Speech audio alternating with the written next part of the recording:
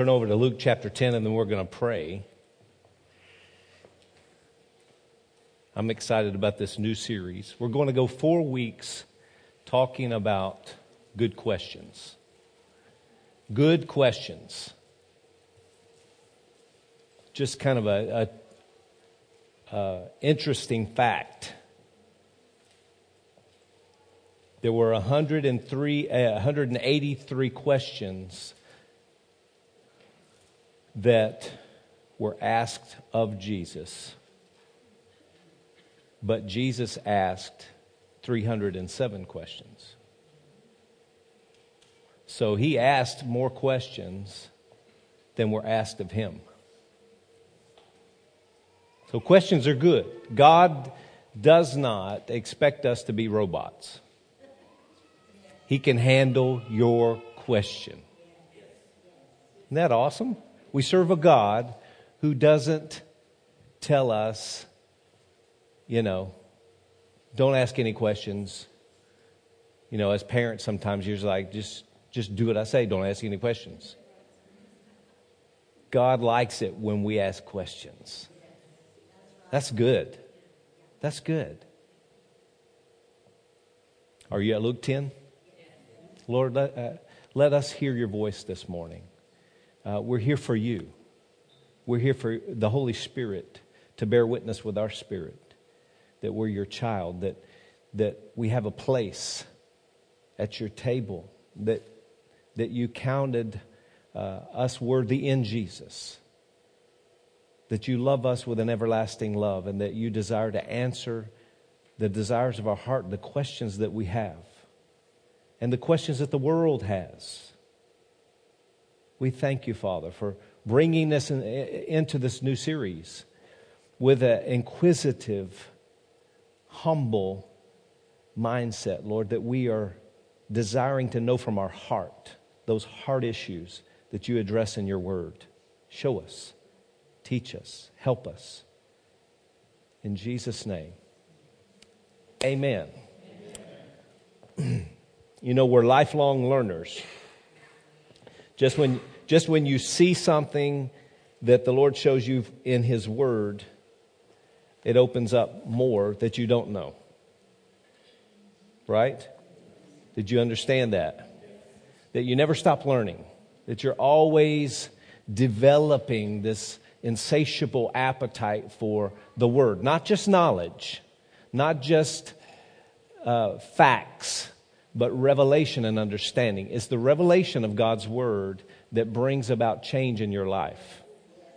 Remember when Jesus asked Peter, he asked all of his disciples, who do men say that I am? And Peter was always quick on his feet, first with the answer. He wanted to be first in line. Peter said, I know who you are. You're the Christ, the Son of the living God. And Jesus commended him because Peter didn't get that information from any other disciple. It wasn't like they took a vote and then Peter was the spokesman and he was the one that gave the answer. No, he got the answer from God the Father because he spent time with God the Father. Right? He saw Jesus spending time with the Father. Peter spent time with the Father. He received revelation from the Father, and he had the answer to his question.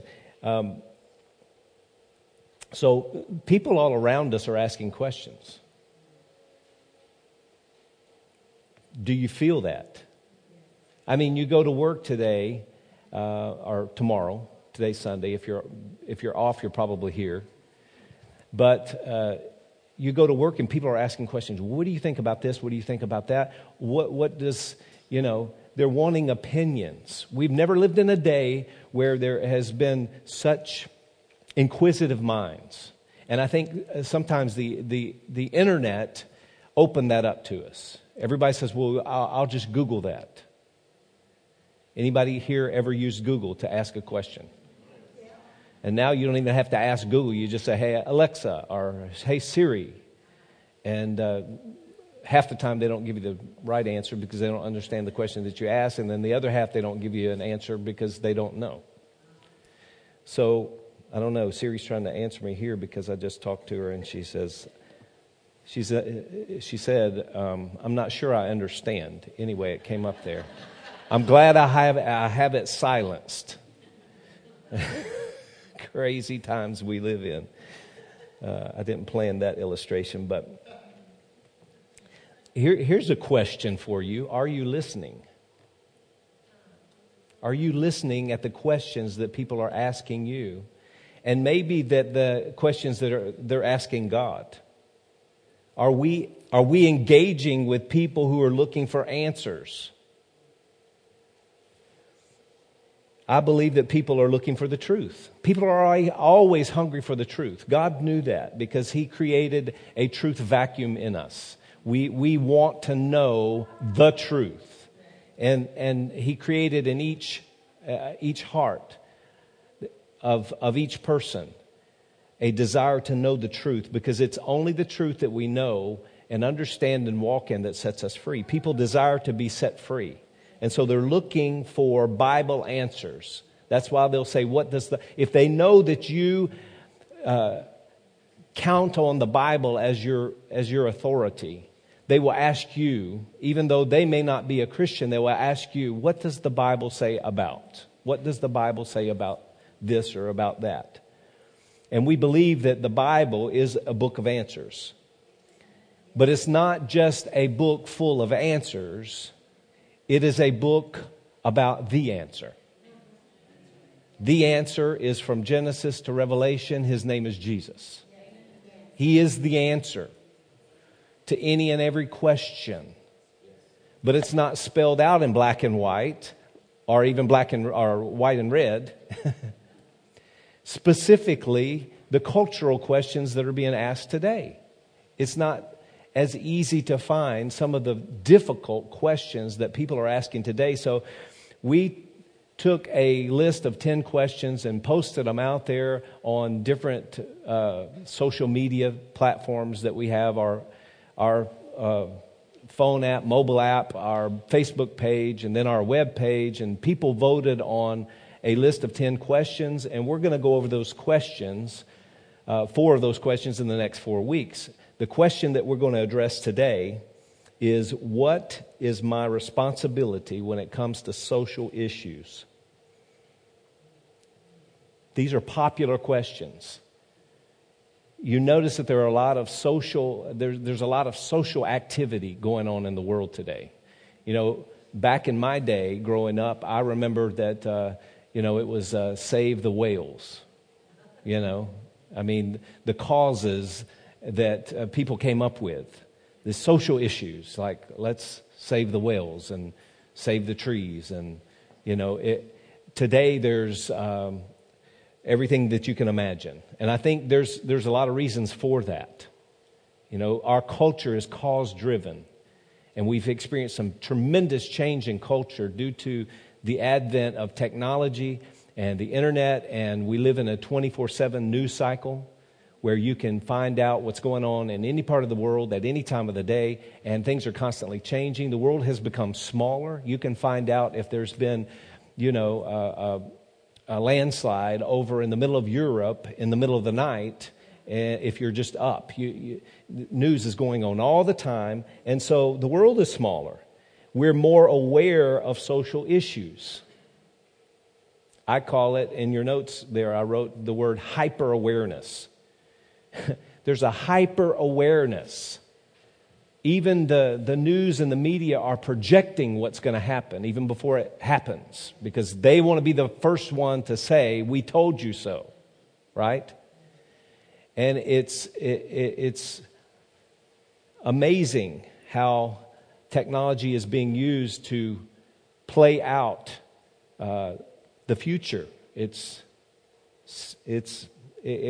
you don't know the Lord, it could be very frightening. But there are many causes today and many campaigns. There's so many causes today, we're not sure what we should participate in. There's a trend called charity at the checkout. And I'm sure you have been accosted by charity at the checkout. You go to the grocery store and you check out and they tell you, You have to be quick on your feet. Do I swipe? Do I insert? Do I chip or do I swipe? But whenever you do what you do, the question comes, would you like to donate to the March of Dimes?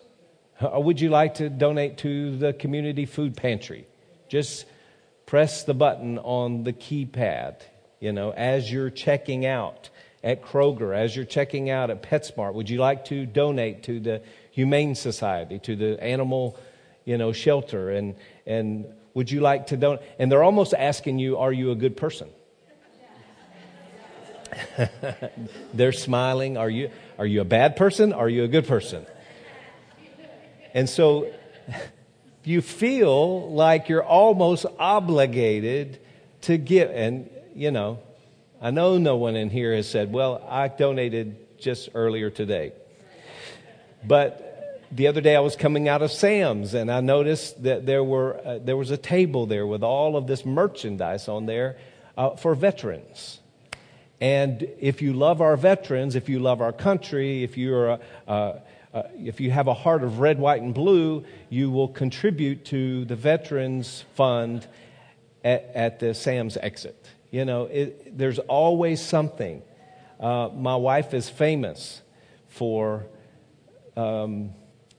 giving to people that are just on the corner with a sign.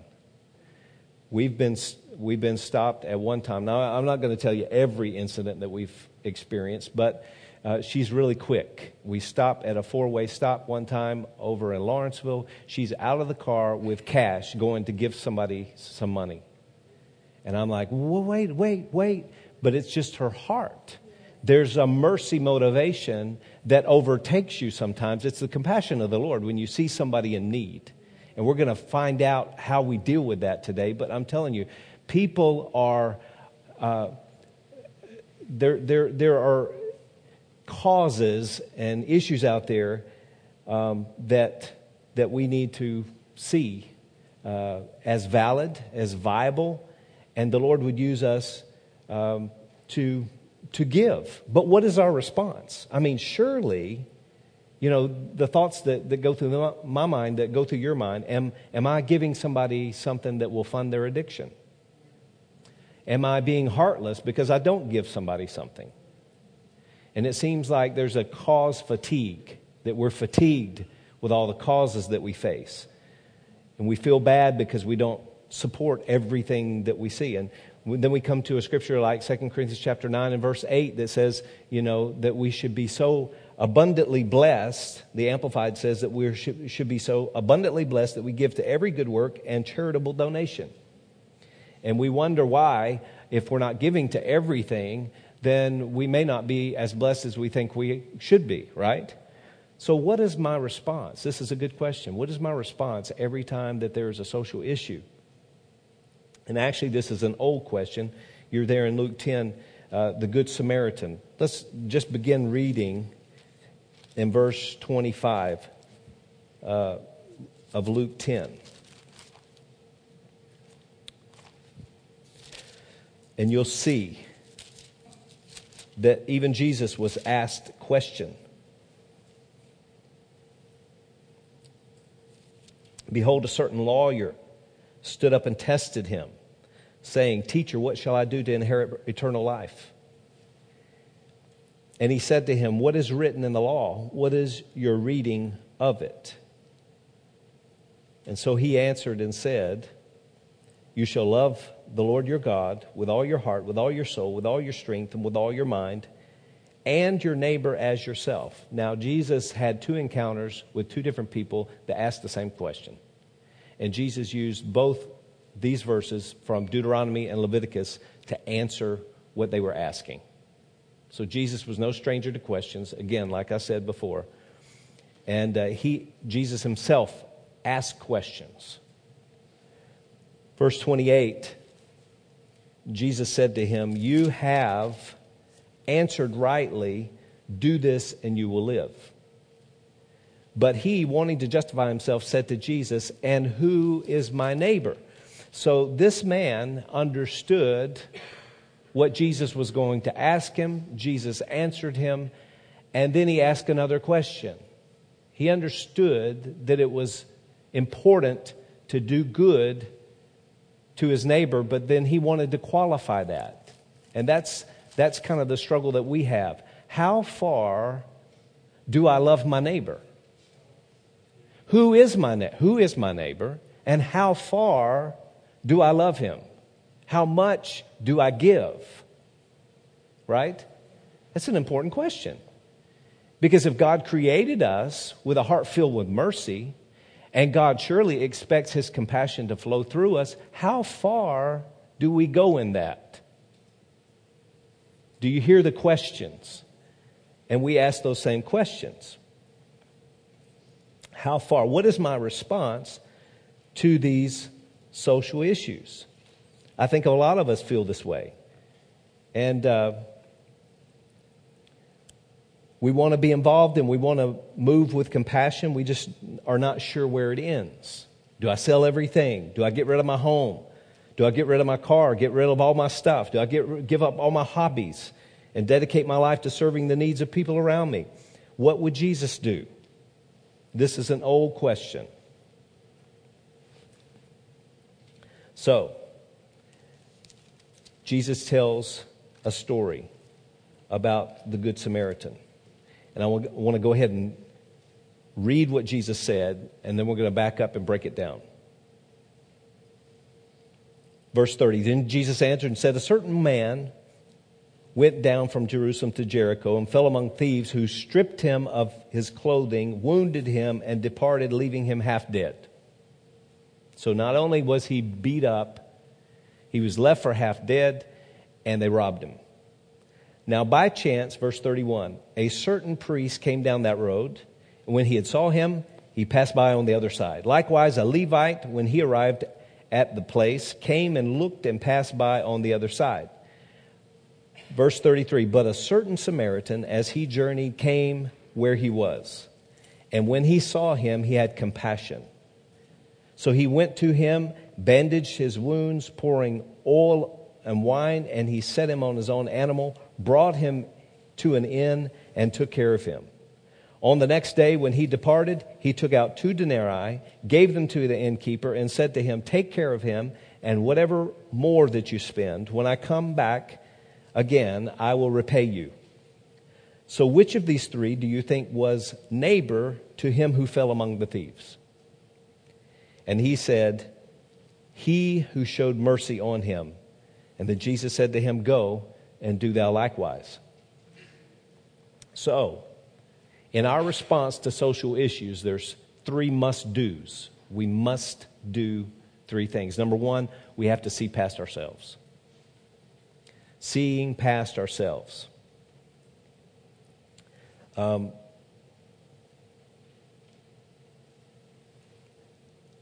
This question of what I do to those that I see has to be predicated on seeing somebody first. You have to see somebody first. There was a priest that went down the road. There was a Levi that went down the road that saw but ignored. They chose to not look.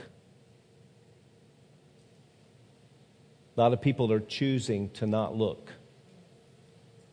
But the Samaritan, and I find it very, this is what I love about Jesus, that he used this Samaritan. Look at verse 33. Verse 33 says, but a certain Samaritan. We don't understand the racial tension here in this chapter, but Jesus is speaking to a Jew and telling him a story about a man who became a hero in this parable that was considered less than a person. The Jews and the Samaritans at this time were not only 2 different classes of people, that the Jews thought that Samaritans were less than human. And I think we can relate to this as a country, because as uncomfortable as it may be, our country has had a past with racial injustice, where one race has looked down upon another race and said, you're less than. You're not equal to us. And so here, Jesus is using an outcast to be a hero of the story. It's very important to understand that racial issues didn't begin and they won't end with America, right? If we see how the Samaritan ministered to this person that was hurt, we'll learn something about racial reconciliation, building bridges in cultures here. The Samaritan took pity on this man when the religious people didn't. The priest and the Levi passed him by. They were on their way. They couldn't stop. They had every reason not to help this man. But the Samaritan had compassion. And so compassion and seeing are tied together. Compassion and seeing are tied together. You can't have compassion on something you don't see, right? We have to first see. We have to look beyond ourselves. That's the first step in serving. That's the first step in giving. To know that you're not the only one that is in the world. The problem is that seeing someone and really seeing their situation actually takes time. It means slowing down from our busy lives and listening instead of speaking. Can I just tell you that I think our world would be a much more peaceful place if we would stop speaking to each other and just start listening to each other. If we took more of a listening stance or a listening posture. You know, we have in our culture so many opportunities to speak. It's incredible. These platforms that we have, these social media platforms that we build, that we share our thoughts and opinions with each other. And I think it's so much of the reason that we're divided right now as a nation, because we're all trying to talk and no one wants to listen. Now, listening requires silence. It requires slowing down. It requires just pausing and saying, I want to hear your story. I've judged you before. I've put you in a category before. But rather than do that now, I just want to back up. And I just want to hear you. I want to hear your heart. What's your story? Where are you from? How did you get here?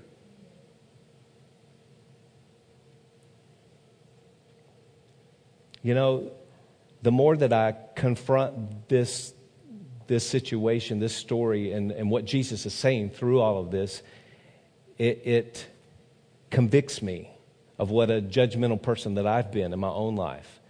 It shows me how centered, self-centered that I've been and overlooked people at a hurtful place in their life. And when I've passed people by, it's a missed opportunity for the compassion of the Lord to flow through me. But this Samaritan saw something that the priest and the Levi didn't see or chose not to see. And so we have to say to the Lord, show me the needs around me. Now, we don't need to quit our jobs and move to another part of the world to help the poor, right? There's opportunities that present themselves to us every day. I have a friend, Pastor Marlon Allen. Some of you know I've talked about Pastor Marlon, and I'm making plans for him to come and just minister to us. But Marlon and I are connected at the heart. He's a little darker than I am, but our hearts are the same color. And Marlon called me up on the phone one day, and we can talk like this to each other. He said, "Hey, brother, I need your white." I said, because I really don't know that I'm white. I said, "Whatever. You got it. Whatever. What can I do for you? How can I help you?" Because I believe in being a part of somebody else's vision. It's not all about me, right? And so this brother of mine called me and said, "I need you." And before I could even say why, I said, yes. Do you see that? It's an opportunity. We're connected at the heart. And he says, I serve as a chaplain on the high school over here, Decula High School, the sports program. Basketball, baseball, football. He's the chaplain. And he says, I'm over here at the high school all the time, and I see some of the disciplinary problems, and I see that it happens to be a lot of the time African American young men. And he said, and he's African American, and I say that because there's a connection there. He says, it's time that stop. And I want to do something about it. So he visited with the principal, and the principal says, whatever you need, I will help you. And so Marlon prayed, because he's a praying man, he's a pastor, and he says, this is what I have in my heart to do. Will you participate with me? I said, absolutely, whatever we can do. In fact, our men's group have been praying about how to mentor young men 2 years ago, wasn't it, George? A year and a half? We were moved in our heart to begin praying that way and start looking for ways that we could help in the community, guys, okay? This is listening to the hurting somewhere, right? Making ourselves available to help somebody other than ourselves. He connected us with a program that developed into what's called 5-Star Academy, where every Thursday morning, I won't go into all the details, maybe I'll save some of the details for a later sermon, but every Thursday morning, there are 5 guys from our church that participate in this program to help these 9th grade young men first pass their classes so that they can go to the 10th grade, right? And 4 of us guys are Caucasian. One of us guys is African American. I'm not going to tell you which one, but I'm telling you, the problems in our community become the problem of the church when we make ourselves available, right? When we see people, and we see past color. We see issues that need to be addressed, and how can we help to meet those issues? This message is near and dear to my heart because I believe that we should be involved in social issues. I believe that we should address, as the church, we should address from the Word injustices. Right? I know there's tension in the room. We should feel that because there are people that are hurting that sometimes we walk by, all of us. Sometimes we walk by. We see them, but we pretend not to. Different people see different needs. Bob Van here, he sees ex-felons needing to re-enter the world.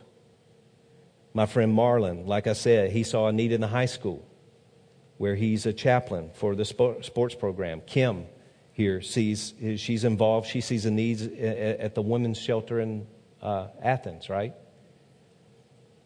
Sharita's involved in volunteering with the Eagles Ranch, the boys' home, and other things. She's been involved with things in her past. But just a couple of people seeing different needs.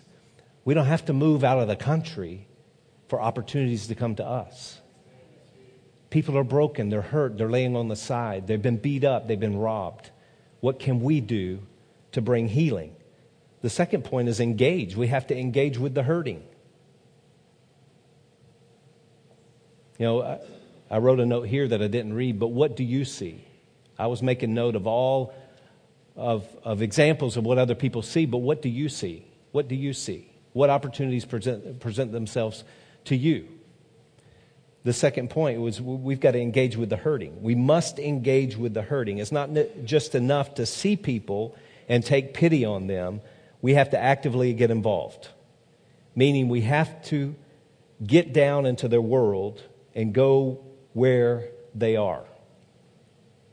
That's a risk.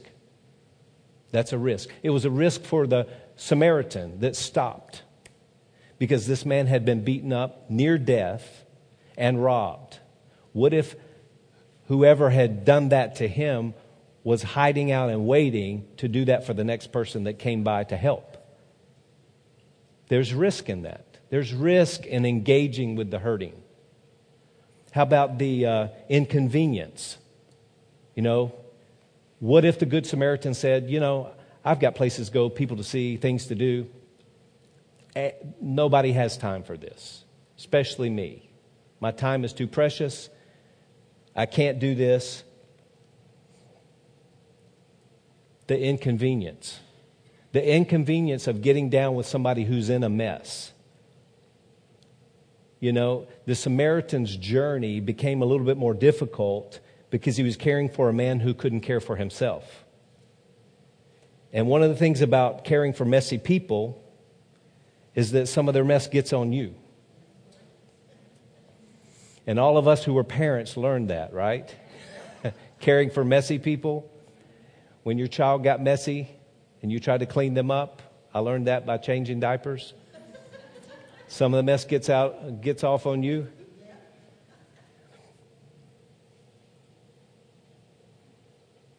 But that's just what it is to care for hurting people. We cannot be so removed from feeling their hurt or being moved with compassion and touched with the feelings of their infirmity that we simply just want to write a check and say, we're done. Check that off our list and we're good. We're good to go. Look at James chapter 2 and verse 14. James 2 and 14. This is the brother of Jesus.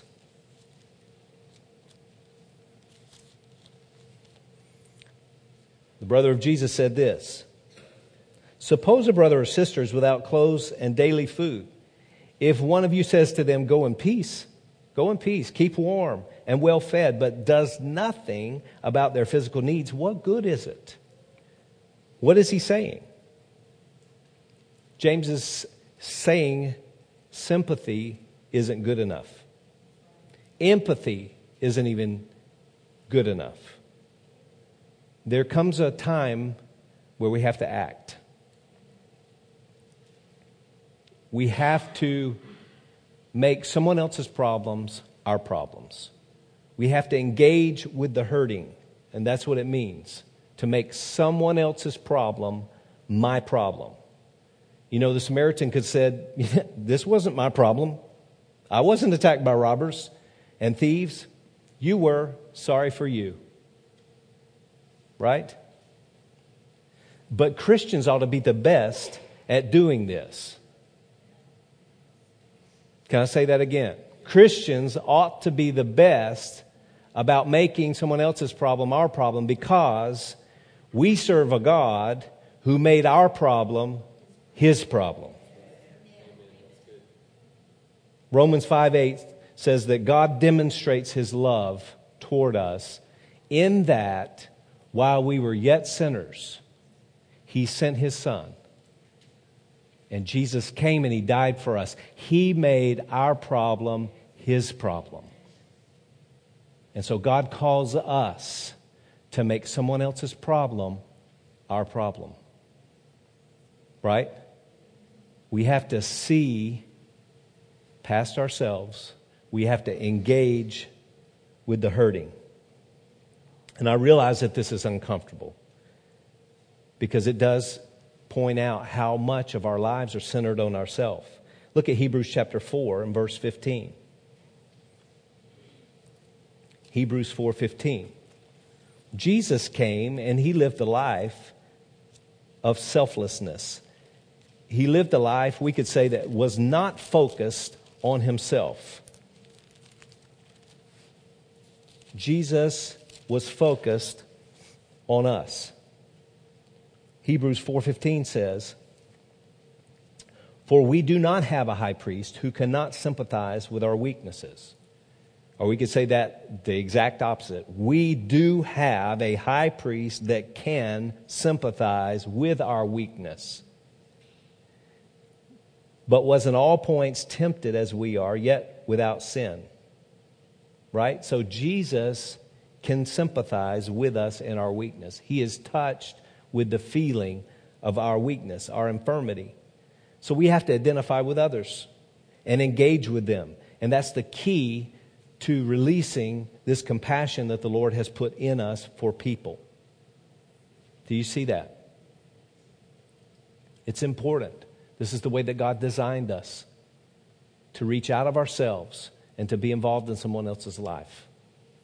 It opens the door for God to do miracles. It opens the door for His love to flow.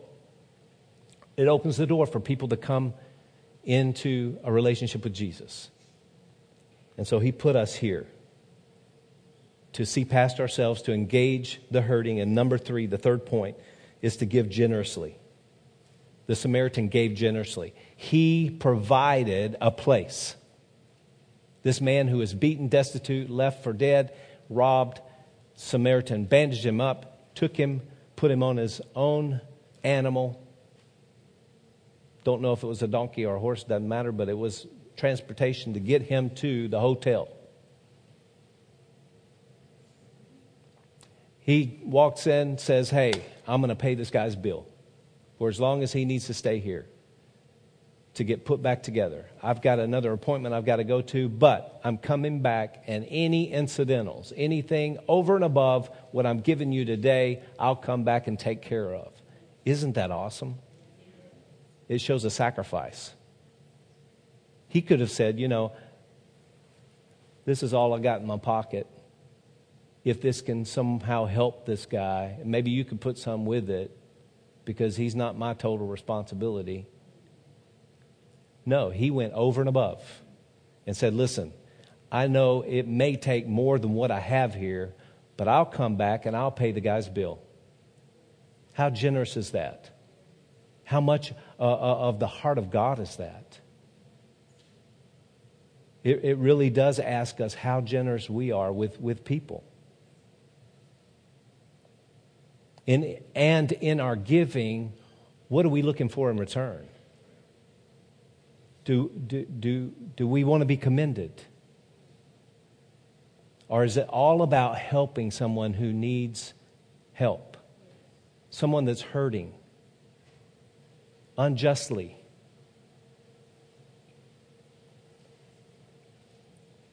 The Samaritan committed himself because his heart was bigger than the need. Every person in here's heart. You have a heart. God gave you a heart. He created you with a heart that is so big. And I've seen some of these big hearts in here. Your heart is bigger than any need that you will ever face. If you'll live by your heart instead of by your wallet or your treasure or the thing, your bank account, if you'll live by your heart, God will exceed the need. If you move by your heart, if you're sensitive to the Lord and open your heart, then the generosity begins to flow. Look at James, last scripture, James chapter 1 and verse 27. I'm glad that Jesus put a financial component or a financial piece in this story. Because, in our nation, in our day, and in our time, we live in the most prosperous nation on the face of the earth. But I think sometimes we take pride in that. And it begins to be a disadvantage rather than an advantage. You travel to any other country that may be, in some people's minds, impoverished, and there's such a giving spirit. There's such a generosity. There's such a sharing. You come to America and everybody has a wall up. I say everybody. A lot of people. That's a general statement. I understand that. It seems that more people have a wall up. I've got mine. I earned mine. And so you go get yours.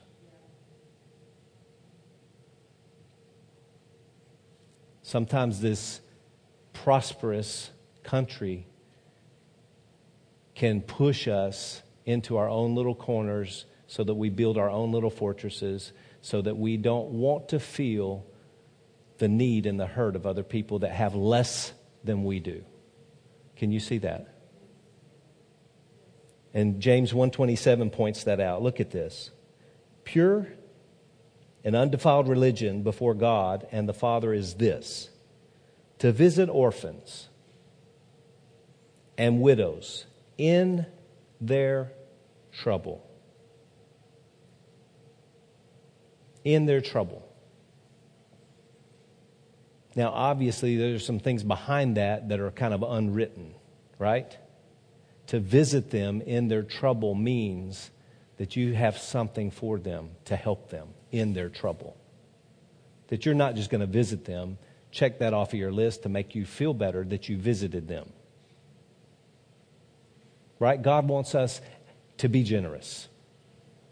He wants us to give. And you may be sitting this morning and saying, well,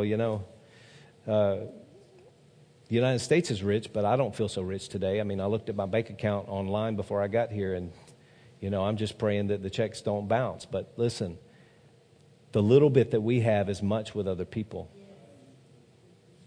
And just because you can't do everything doesn't mean that you can't do something. Don't forget the account of the widow who had two mites, and she gave to Jesus what she had. Jesus commended her for her giving. It's the generosity of our heart, guys.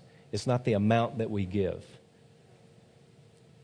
And just to let you know, if you give to Lifeway, we give on a monthly basis to other ministries and other things that are going on all around the world. We're a part of giving because it's part of our culture. It's part of our DNA. We have a heart of compassion that reaches out, and that's what we want to be known for in our community.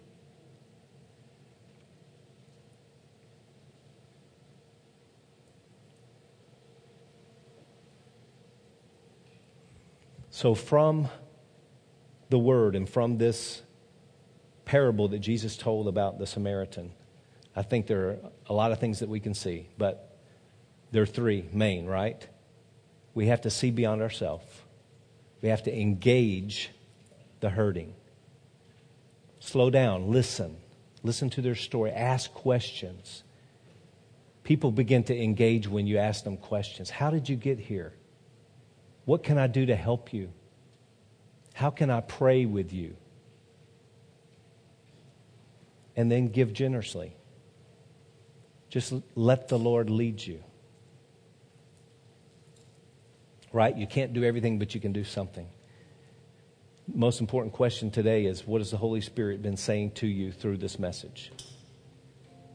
I'm believing that Lifeway is a generous church, that we love people. We're not just wanting to write a check and solve a problem, but we're there rolling up our sleeves saying, hey, what can we do in our community to help those that are hurting, those that need to pass high school? Thank you guys. Thank you, Bob. Thank you, George. Thank you, Jay, Michael Allen. Who else do we have? Michael, Jay, George, Bob, me, whoever, If you want to help us, join up with us. Listen, this mentoring program is going to grow. But that's just one thing that the Lord's called us into. And it was because we prayed, but we weren't out looking for it. I'm going to pray that the Lord would give us opportunity this week, to help somebody that may not have the ability to help to pay you back. Right? This is the gospel. Not just telling people about Jesus, but showing them Jesus.